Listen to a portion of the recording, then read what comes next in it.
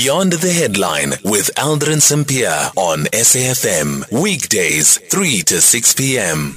It is 16 minutes after 4 o'clock. We're in conversation next with SABC News reporter Sidima Mfeku, who is covering the memorial service of Zahara Bulelwa Mkutukana, who passed away on the 11th of December.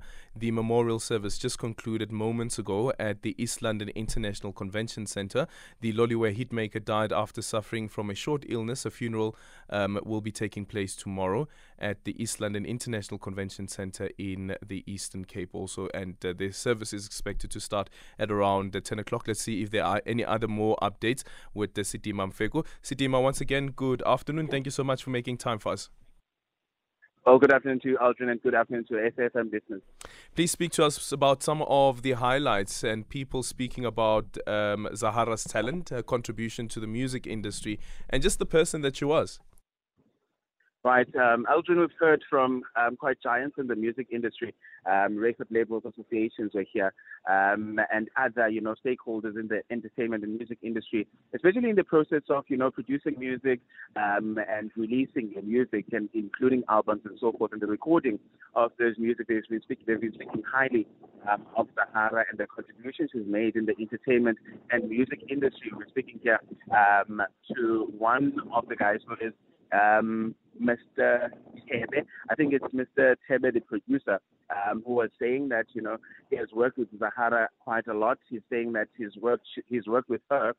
Even on her last days, he's saying they recorded about 2 albums with her. One of the albums was Wena. That is the one that he says that it is a message that Zahara was sending to the people, especially her followers, her lovers, her fans, saying there that, the music, the song is about the appreciation of the love she's been receiving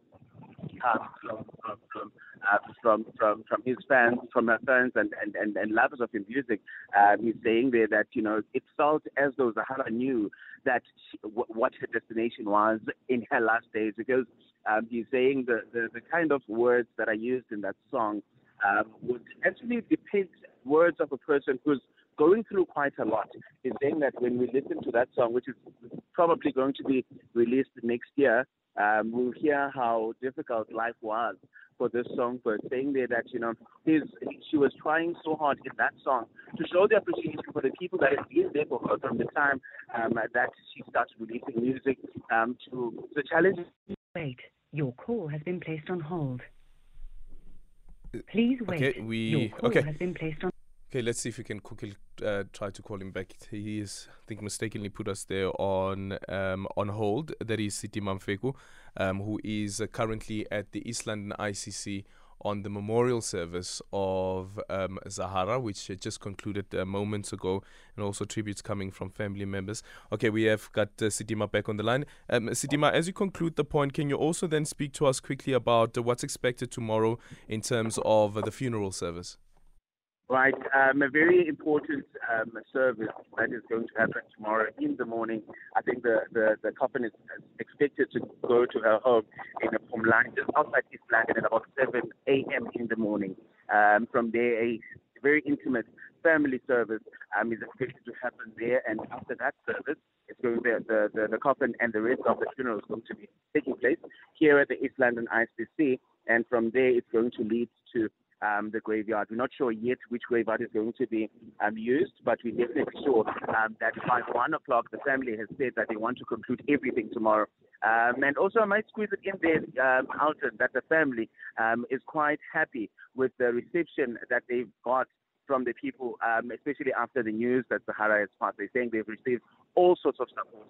Her home in Gauteng, or her house in Gauteng, was filled with people every other day. Her church supporters from Gauteng have been supporting the family throughout, and they're saying that they're still receiving that support even now here in the Eastern Cape.